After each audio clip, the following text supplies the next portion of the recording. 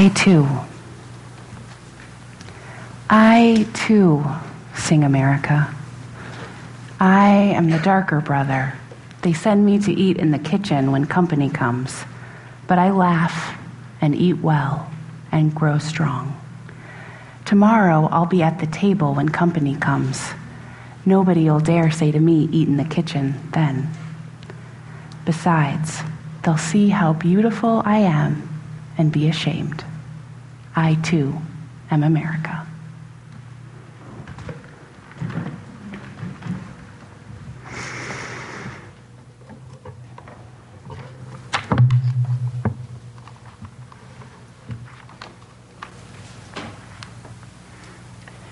I think it's just as important that I read the title of this poem as I read the poem. Within 2 weeks, the African-American poet Ross Gay is mistaken for both the African-American poet Terrence Hayes and the African-American poet Kyle Dargan, not one of whom looks anything like the others.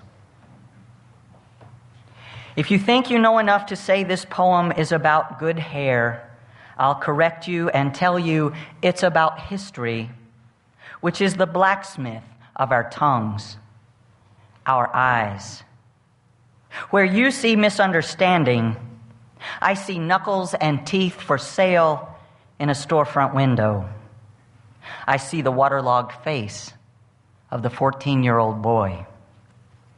The bullet's imperceptible sizzle toward an unarmed man. And as you ask me to sign the book that is not mine, your gaze shifting between me and the author's photo, whispering, "But that's not you?" I do not feel sorry for you. No. I think only that when a man is a concept, he will tell you about the smell of smoke. He will tell you the distance between heartbreak and rage.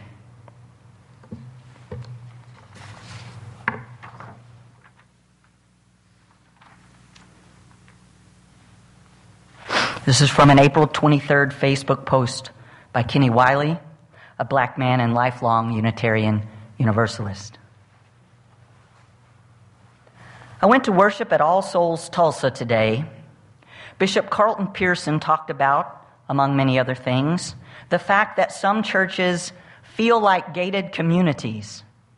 You feel like you don't know the security code, and if you don't know someone on the inside, there's no way to be welcomed in, he said.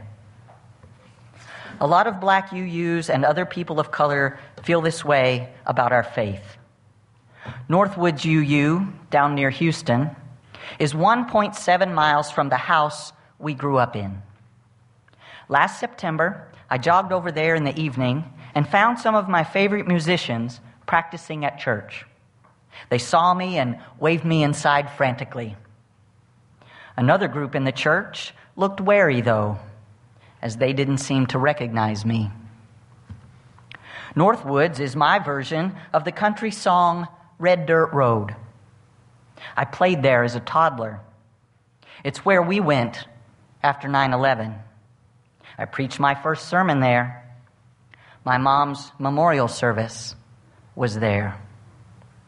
If any place in the world is home, it's there.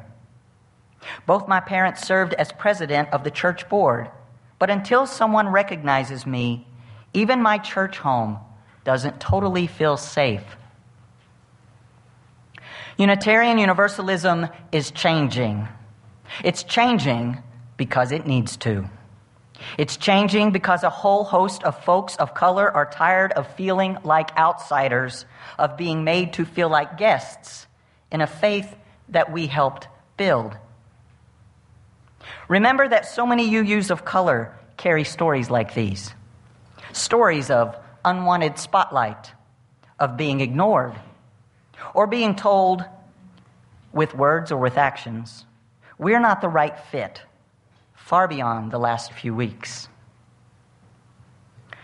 When I think of the best I've seen of Unitarian Universalism, I think of courage, of joy in people of color spaces despite it all, And I think of people just showing up for one another. I think of the courage to stay at the table, to sit with discomfort instead of rushing through it. Unitarian Universalism is changing. We're being more honest about ourselves and our stories. Yet I have more faith in us than ever. Let's take courage and keep on working.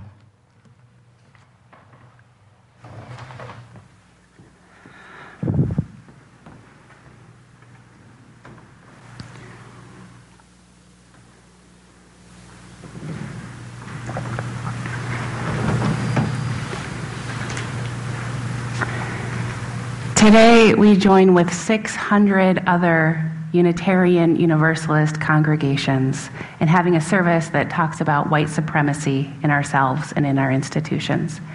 And there's just over 1,000 UU congregations in this country, on this continent, and so getting 600 to do anything is a minor miracle. So today we answer the invitation of Aisha, who we saw in video, and Kenny, whose words Dirk read, and so many others. And I have to tell you, I am scared. This is not a comfortable thing for me to delve into. Like many white people, especially white people of my generation, I was taught not to talk about race. By the time I was born, the civil rights movement is over and everything was achieved, we were told. No one told me directly not to talk about race as far as I can remember, but I certainly learned, mostly through the discomfort of the white adults in my lives, that it was not to be discussed. So I know this is a particular white experience. I know that my peers of color, that people of color had to start talking about race as soon as they could talk. Their elders had to talk with them to help them understand how to navigate a culture of white supremacy in hopes of keeping them safe.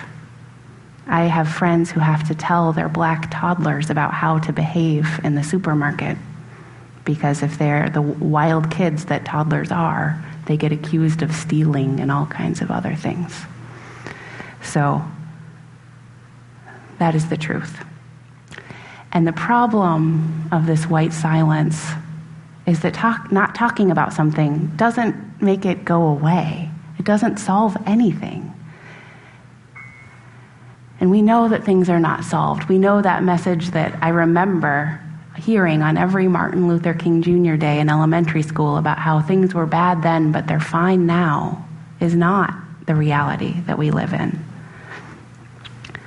And we need to talk about these things as a community. This needs to be a community where we talk about what is hard and what is important. Things like race, meaning, death, truth. So in that spirit, I have a story to offer. It's a hard story, and I like to share my stories from my life only after they're fully resolved, and this one isn't. It's vulnerable and it's messy, and I think that's the only way to do this work. So to understand this story, you need to know that I am a white, upper middle class, cisgender woman. I'm currently able-bodied. I am married to a man, and my husband and I have a son, a little white boy named DeForest. One day, about 1.5 years ago, I was in my kitchen listening to National Public Radio, and there was a news feature about a story about a recent study about hiring discrimination.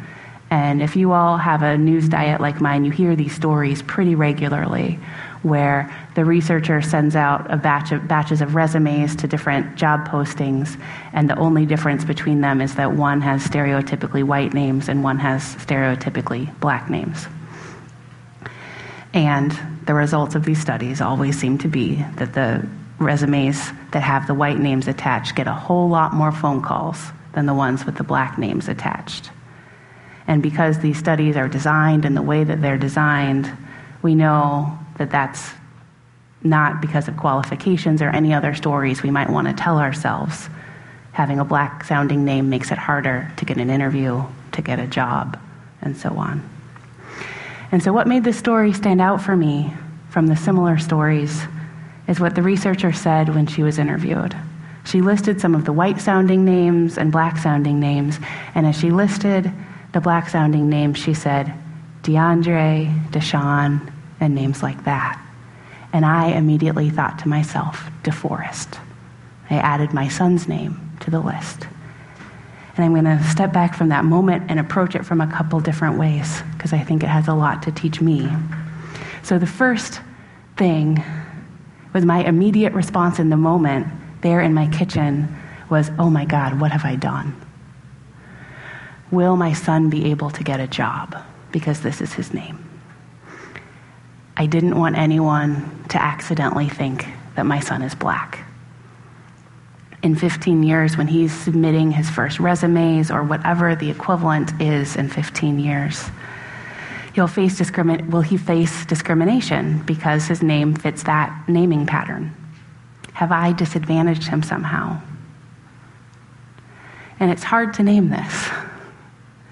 Tell you that my first response to all this was that I feared someone might think my son is black and he would have disadvantages because of that.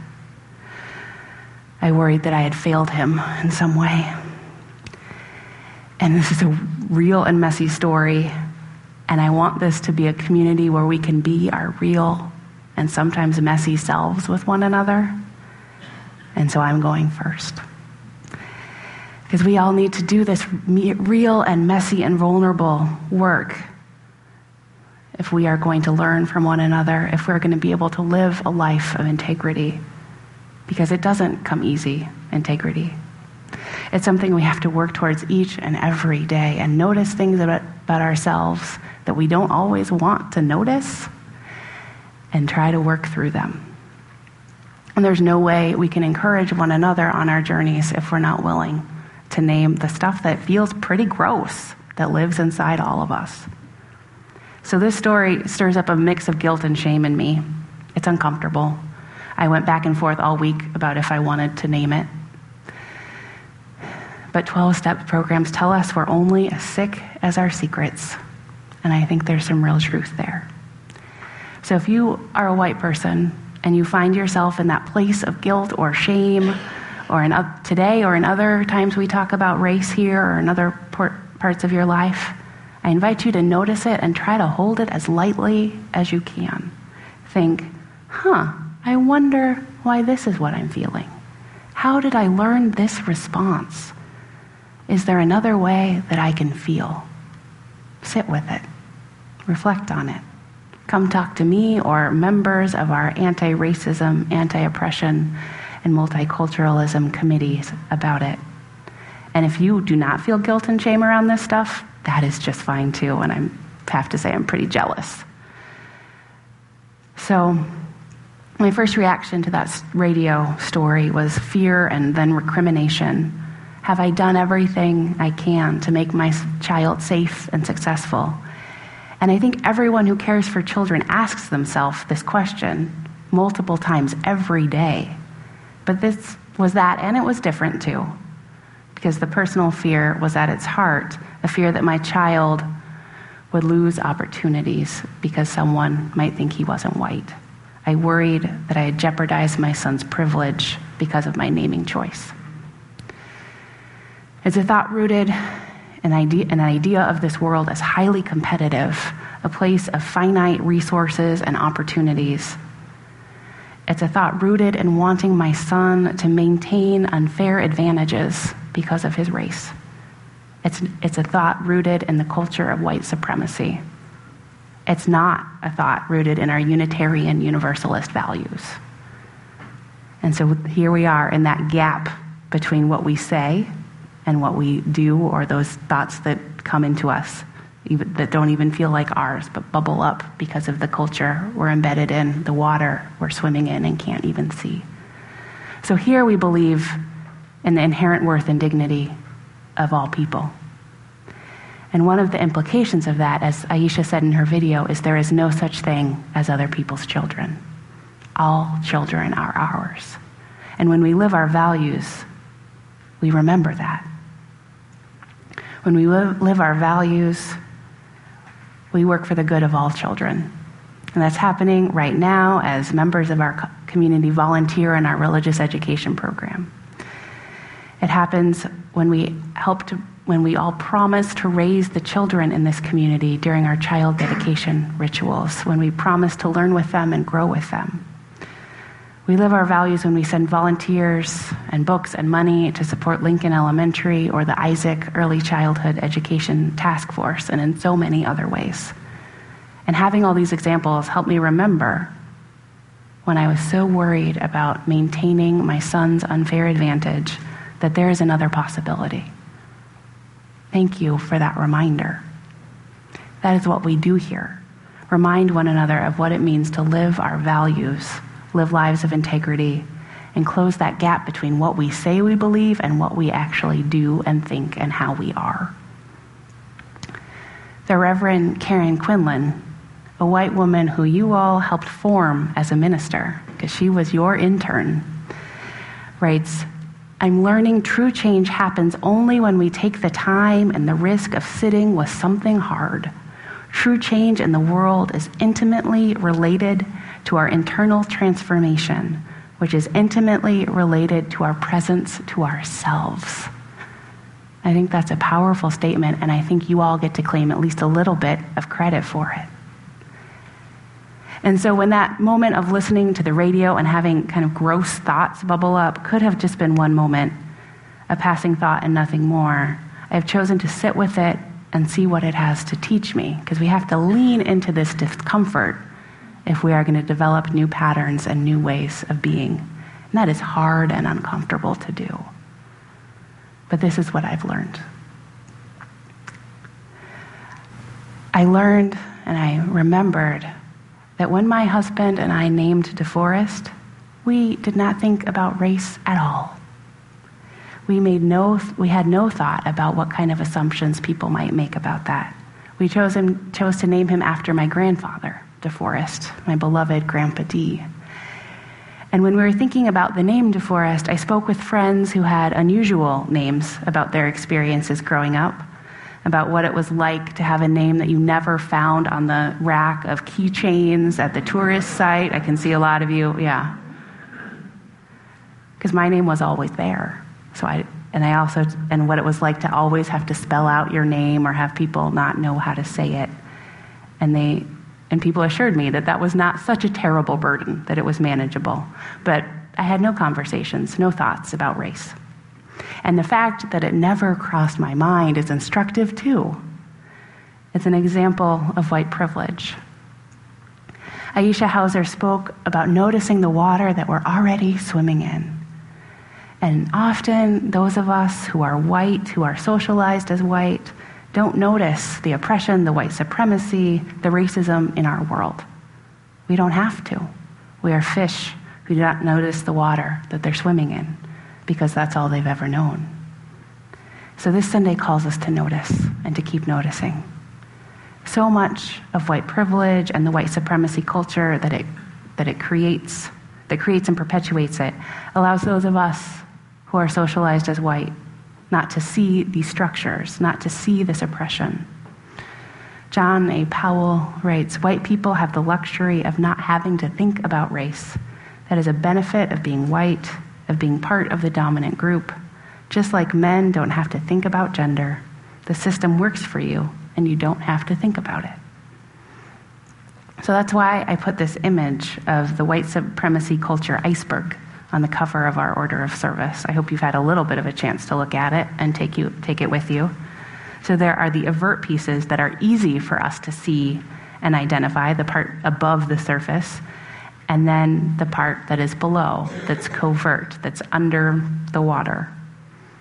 And so what does it take for us to surface more and more of that iceberg, or see the water in which we're swimming, or whatever metaphor works? So for me, other people's stories and my own moments of clarity help me notice that water. When do you see the water? One of the tools that's been really helpful to me is a piece by Peggy McIntosh. It's called White Privilege: Unpacking the Invisible Knapsack. And in this text, she lists over 50 ways that white privilege manifests. It's a classic. It's published in the 80s. Perhaps some of you've read it, but it's so good I keep going back and back and back to it. So the list that she has includes, I can choose bandages and flesh color and have them more or less match my skin tone. I can be late to a meeting and without having the lateness reflect on my race. And this one, which feels particularly relevant in our time, I can criticize our government and talk about how much I fear its policies and behavior without being seen as an outsider. This McIntosh text is classic, and I encourage you to look at it again if you have already, or pick it up for the first time. It's really, really helpful. So that one moment of listening to the radio taught me about my fear and my privilege. It can also teach us about structural injustice, the way white supremacy is perpetuated in systems. Because the conclusion of the study is not that everyone should have names that hold no clues about race. The conclusion is our system is broken. And it is broken in so many ways. That discrimination, whether conscious or not, is regularly and consistently hurting our siblings in spirit who are people of color, our fellow congregation members, and people all over the world. My ultimate lesson from that moment is not about my name choices for my child, but that we live in a culture that consistently hurts people of color, and that needs to change because that hurts all of us. We are intimately connected to one another, and working to dismantle the structures that we live in will enable all of us to be liberated. All of us are worse off because of white supremacy. And so that's why Aisha and Kenny and others have asked us to spend our Sunday on this topic. Our UU siblings in spirit, who are people of color, have said we are not living our values. There is a mismatch between our words and our actions.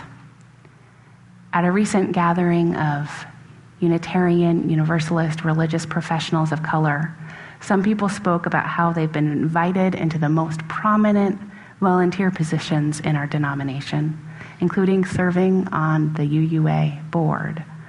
But when they apply for equivalent paid positions matching their skills and talents, they often make it to the final round of interviews only to be told again and again that they were not the right fit. This is not an isolated moment or two. This has happened again and again in our tradition. And this pattern stretches beyond UUA headquarters. Unitarian Universalist ministers and other professionals of color consistently have a harder time finding jobs in our congregations. And usually when they are called, ministers of color have a much shorter tenure than white ministers on average. And this is not a new problem. For generations, the Unitarian Universalist Association and its predecessor organizations have actively discouraged ministers of color and congregations created to serve ministers of color. It is not an accident that we are a predominantly white faith. If you want to learn more about this, I encourage you to read the books Black Pioneers in a White Denomination, which is in our library, and Darkening the Doorway. Both are by Mark Morrison Reed, who is a minister and a scholar of the Black experience in Unitarian Universalism. And these stories are not unique to Unitarian Universalism. Most liberal institutions can tell similar stories about themselves, and they share similar histories. There's a long history of the ministers and other people of color who have not been welcomed in our congregations drifting quietly away after a series of disappointments. And that is not what happened this time. There were open letters, there were viral Facebook posts, there were analyses of hiring practices that held up that about 80% of the senior staff at the UUA are white, while 80% of the lowest paid staff are people of color. There was a call to live out the beautiful words we say we believe. And I'm grateful for these people, our UU siblings in spirit, who have trusted us enough to share their truth and have faith in us that we can be transformed into a new way. And while some leadership at our denomination has welcomed this chance to do better, to learn and grow, and are sitting with this hard something and risking change, that's not the only response. Peter Morales, the UUA president, responded pretty poorly to these calls for a new way, calling the critics hysterical, which you should never call a woman hysterical. Just never. It never ends well. And so when people then were critical of his response, he resigned with 3 months left in his term. So we now have 3 interim co-presidents of the UUA until the next president is elected at the General Assembly next month. And all of the presidential candidates are white women. And part of what grew out of all of this was the call to do real and important work to dismantle the patterns of white supremacy, to devote a Sunday to this topic, and to work beyond today. The calls asked us to use the words white supremacy. In their invitation, Aisha, Kenny, and others wrote, "White supremacy is a provocative phrase, as it conjures up images of hoods and mobs, yet in 2017, actual white supremacists are not required in order to uphold white supremacist culture. Building a faith full of people who understand that key distinction is essential as we work toward a more just society in difficult political times." There is no one in white hoods making the hiring decisions at the UUA or in our congregations. And the patterns continue. I wish it could just say, oh, there's that one bad person with the hood and we get them out and it's fixed, but it's just so much more complicated than that. All of the covert pieces of white supremacy, everything below the surface of that iceberg, continue. It continues in part because of the cultural norms of white supremacy. And there's detailed information on this on your green insert, but these norms include perfectionism, the right to comfort, defensiveness, either-or thinking, and power hoarding. Carolyn Heinemann prepared this handout for us all, and I'm deeply grateful. So I invite you to read it at some point. And these patterns are often what we talk about when we say someone is not the right fit, is they don't fit into this norm. I invite you all to join Carolyn for a conversation about this and other things that the service might have brought up after the service in L2. And I want us all to have this information so we can all start naming them, because it's hard to see the water if you're a fish. And I hope we can start naming the water here and in other parts of our lives, because I know I need other people to help me see the water. So I hope we can do that for one another. And how I wish I could close with a 3-point plan or one simple trick to make this all work and to do these 3 things and white supremacy is dismantled by next Sunday. But as our anti-racism, anti-oppression, and multiculturalism committee members remind me when I get impatient, no one has ever successfully dismantled institutional racism in America before. There is no quick fix. This is generational work. We will not live to see the end.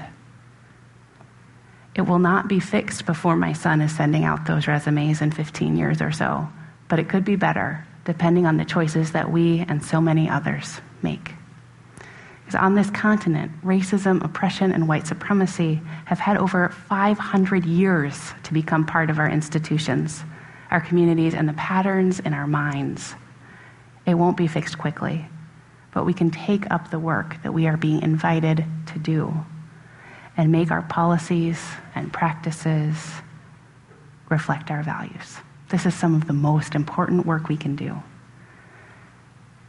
I'm going to close today with words from Reverend Joe Cherry, who serves a UU congregation in the Cleveland area. If we have any hope of transforming the world and changing ourselves, we must be bold enough to step into our discomfort, brave enough to be clumsy there, loving enough to forgive ourselves and others. So may we, as people of faith, be granted the strength to be so bold so brave, and so loving. May it be so, and may we make it so. Amen.